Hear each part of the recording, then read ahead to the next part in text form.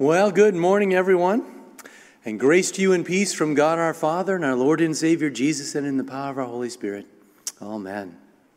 Well, as you have heard, today is the Feast of the Holy Trinity, a day when the church tries to figure out the mystery of God's threefold nature. Wow. How much time do we have?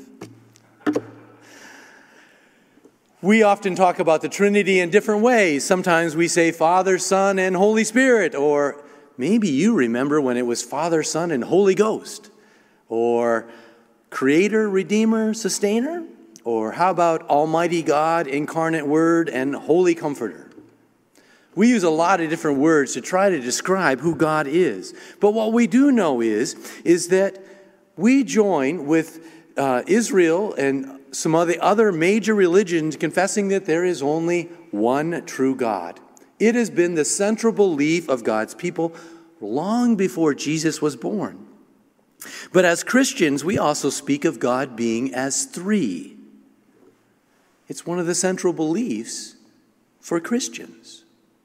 So today, we're going to try to figure out how can we take those two things, God is one, and God is known as three, and understand it. Well, God is one. We can probably figure that out. Yet we got these three what? Three persons, three spirits, three beings, three things. In the word in the creeds in Greek is actually personas. And if you think of the Greek theater, a Greek actor would wear a different mask and play different characters.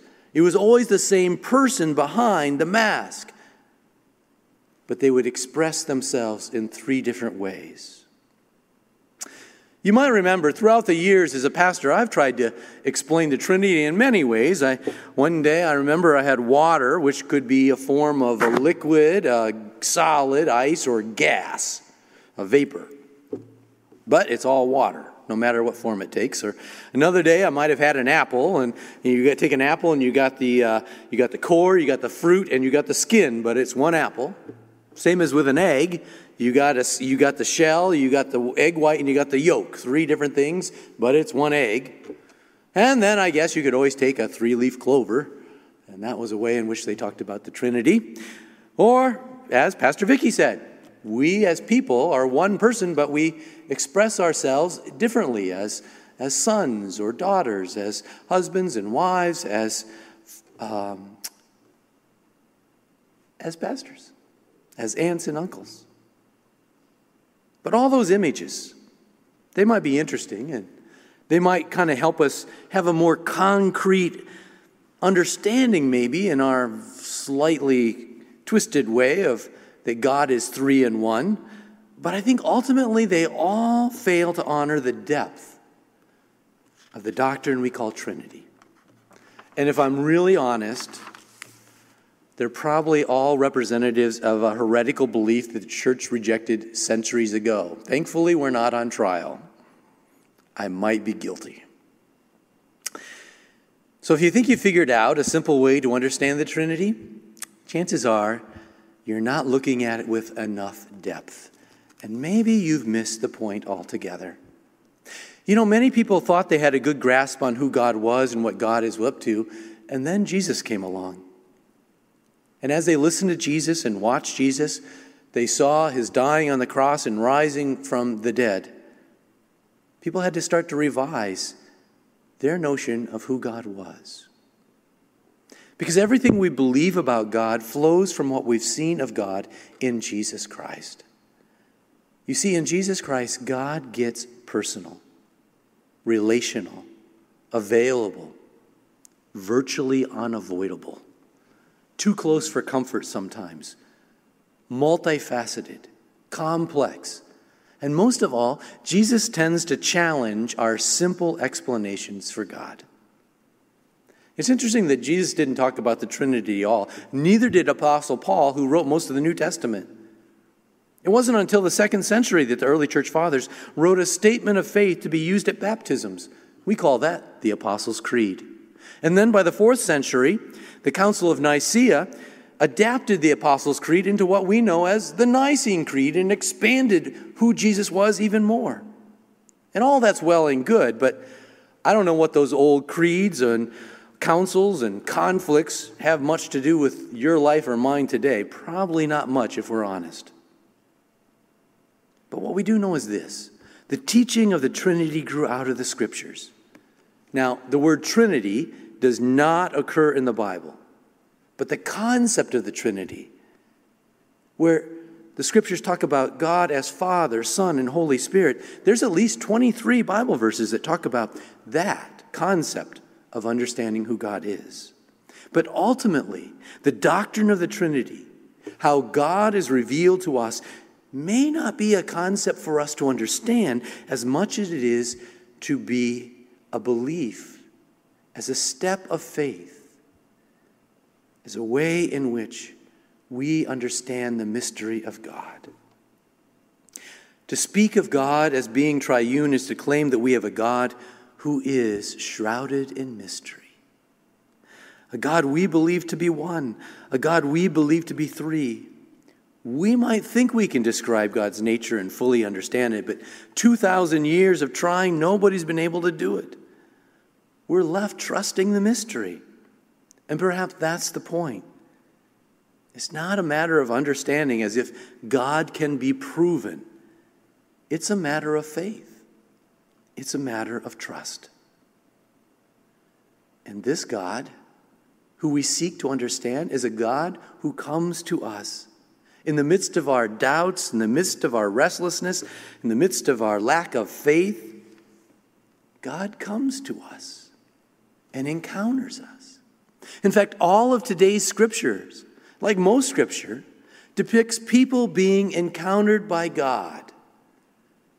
And the people that God encounters in scripture don't have all the answers. They don't have a strong faith, and often they're really confused.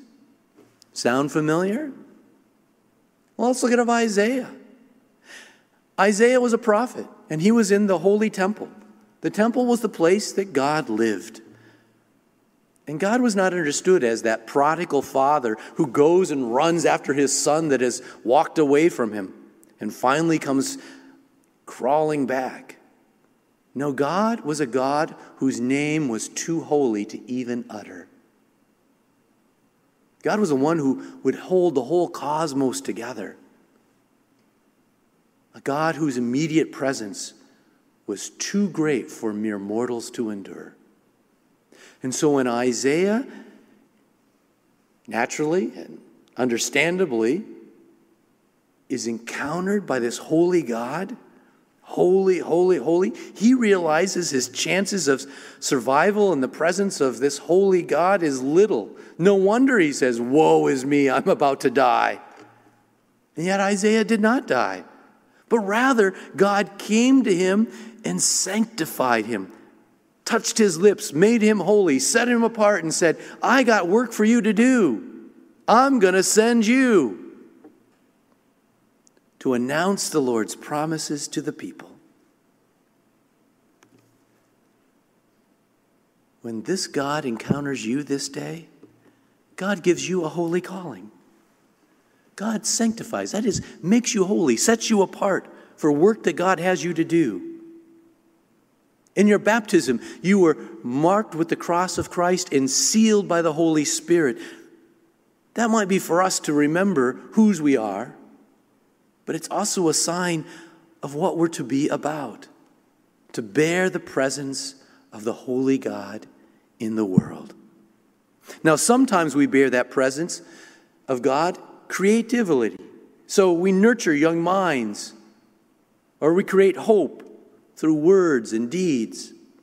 Sometimes we bring the presence of God and it's sustaining. That is, we're keeping all the systems that govern our lives working efficiently and effectively. Sometimes the presence of God is found in the healing works that we do, caring for those in the world that this world too often forgets, or reaching out to somebody in need.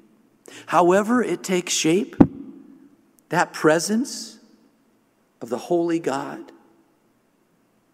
is the one that says, "I have sent you, commissioned you, to bear the creative, sustaining, and healing presence into the world of love. And then Paul in Romans, Paul makes an unfathomable claim. He says, the Spirit bears witness that we are children of God, and if children, then heirs, heirs of God and joint heirs with Christ. Did you hear that? We're not called children of God in an everyday sense. Yeah, isn't everyone a child of God? That's not what Paul's saying. He's saying that we are children of God and heirs. Those who stand to inherit everything that God has. Not only that, but we're co-heirs with Christ, and we share the riches of God's goodness and love with Christ. In fact, Paul calls this holy God, whose name was too holy to even utter, Abba, that is, Daddy. I don't know about you, but do you remember if you are a father or a mother when your child first uttered to you, Mama or Dada? And as my children grew up, and I know when my daughter would say, Daddy, I knew something was up. Because that was her way of saying, I love you and I need your love. We are invited in this relationship to be in that kind of a relationship with God. But this whole idea that sharing the riches of God's of goodness and being co-heirs with Christ, that's a little baffling because I don't remember dying for the sins of the world or living a sin-free life or enduring all the temptations and shame and brutality, agony for the sake of God's kingdom. In fact, I probably live mostly opposite of that most of the time, and I bet you do too. So how would we consider to be co-heirs with Jesus? Because when God encounters us, when God comes and surrounds us with God's love, God treats us exactly as if we are Christ. Jesus became like us so that we could become like Jesus. Not through our effort or accomplishment, but simply because it pleases God to treat us as God's perfect, beloved, and holy children. No wonder Paul would say, we haven't inherited a spirit of slavery. Knowing the favor that we enjoy through Christ, we can make a bold declaration that we dare to expect great things, to ask for great things, and to share great things. Because God is for us. And then in the Gospel of John, Nicodemus, who shows up 3 different times in the Gospel of John, who comes under the cover of darkness because he's not so sure about who this Jesus is and has lots of questions. But we hear for the 3rd time, I think, this year, God's declaration of that, probably most famous verse in the Gospel of John. God so loved the world that he gave his only son. Wow. We need to listen. Listen to God who claims us in love without asking for our opinion ahead of time. Jesus is clear. God loves the world. Period. Jesus said, I did not come to judge the world, but to save it. Period. That kind of love, it's hard to understand or comprehend, which is why Jesus doesn't make this a matter for us to have to figure it out to receive it. Thank you, Jesus. Trust me, trying to grasp God's salvation makes Nicodemus' effort to puzzle out how an old man can enter a womb again probably look easy. But thankfully the Spirit blows wherever it wants, calling even us, who might seem a little unlikely, calling us to hear God's word, to be wrapped in love, and to be showered with faith. Today, God is calling you. You have who may have experienced one setback after another. God is calling you who have experienced disappointments more than you could even list. You who have made mistakes, you who have failed again and again. God is calling you, you who may feel inadequate, alone, forsaken, worthless, maybe even irrelevant. Today, hear the good news. God has made a choice. God has made a decision for you and for me. God chooses to love you. In fact, according to John, loves the whole world.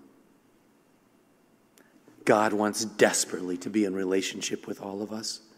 And our God will stop at nothing to accomplish that. And this relationship is not because of who you are or what you've done, not because of what you might become or do, not because of what you might have promised to be or what you pledged you'll do. No, God accepts you because that's who God is and it's what God does.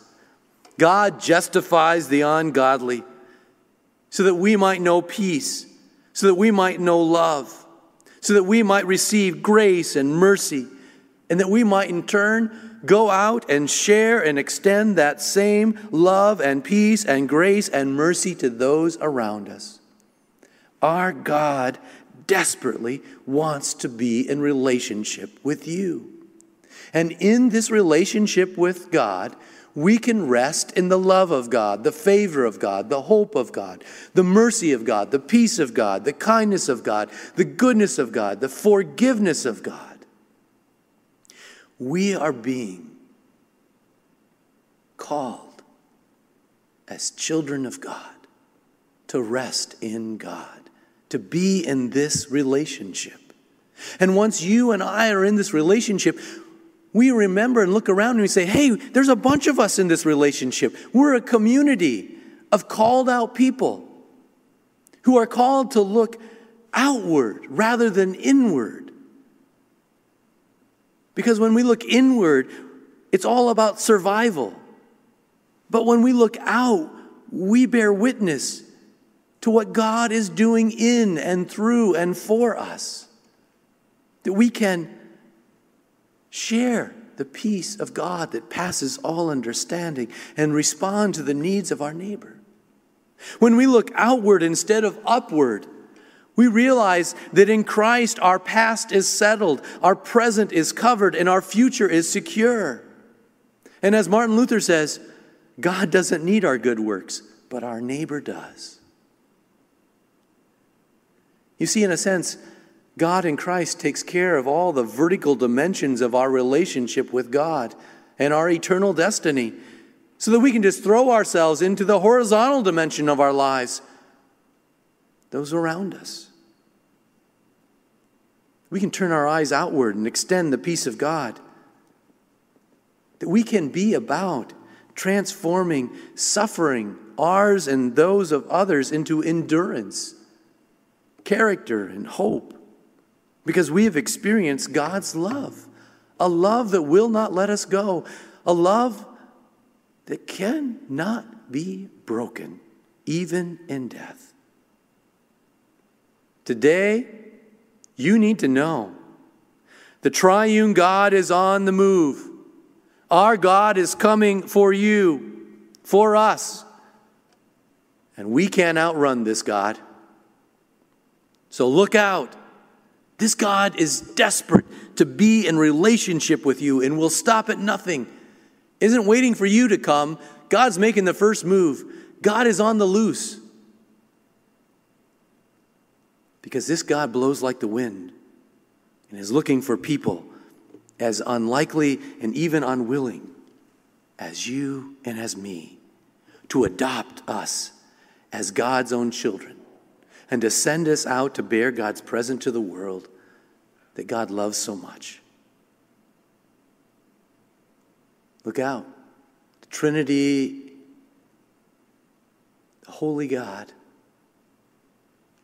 the God who created all things, the one who comes to us in Jesus, the Spirit the power of God, is about God's work, a work that is pure and absolute love. You see, the Trinity is action, and that action is love. And this day, God is calling you. Receive love. Jesus says, peace I give to you. Be love. Live within that peace, Jesus says, and give love. Jesus says, be that peace in the world. Receive love, be love, give love. And as we do, we will find ourselves in a relationship with our God, who comes to us as Father, Son, and Holy Spirit, the God of love. Thanks be to God. Amen.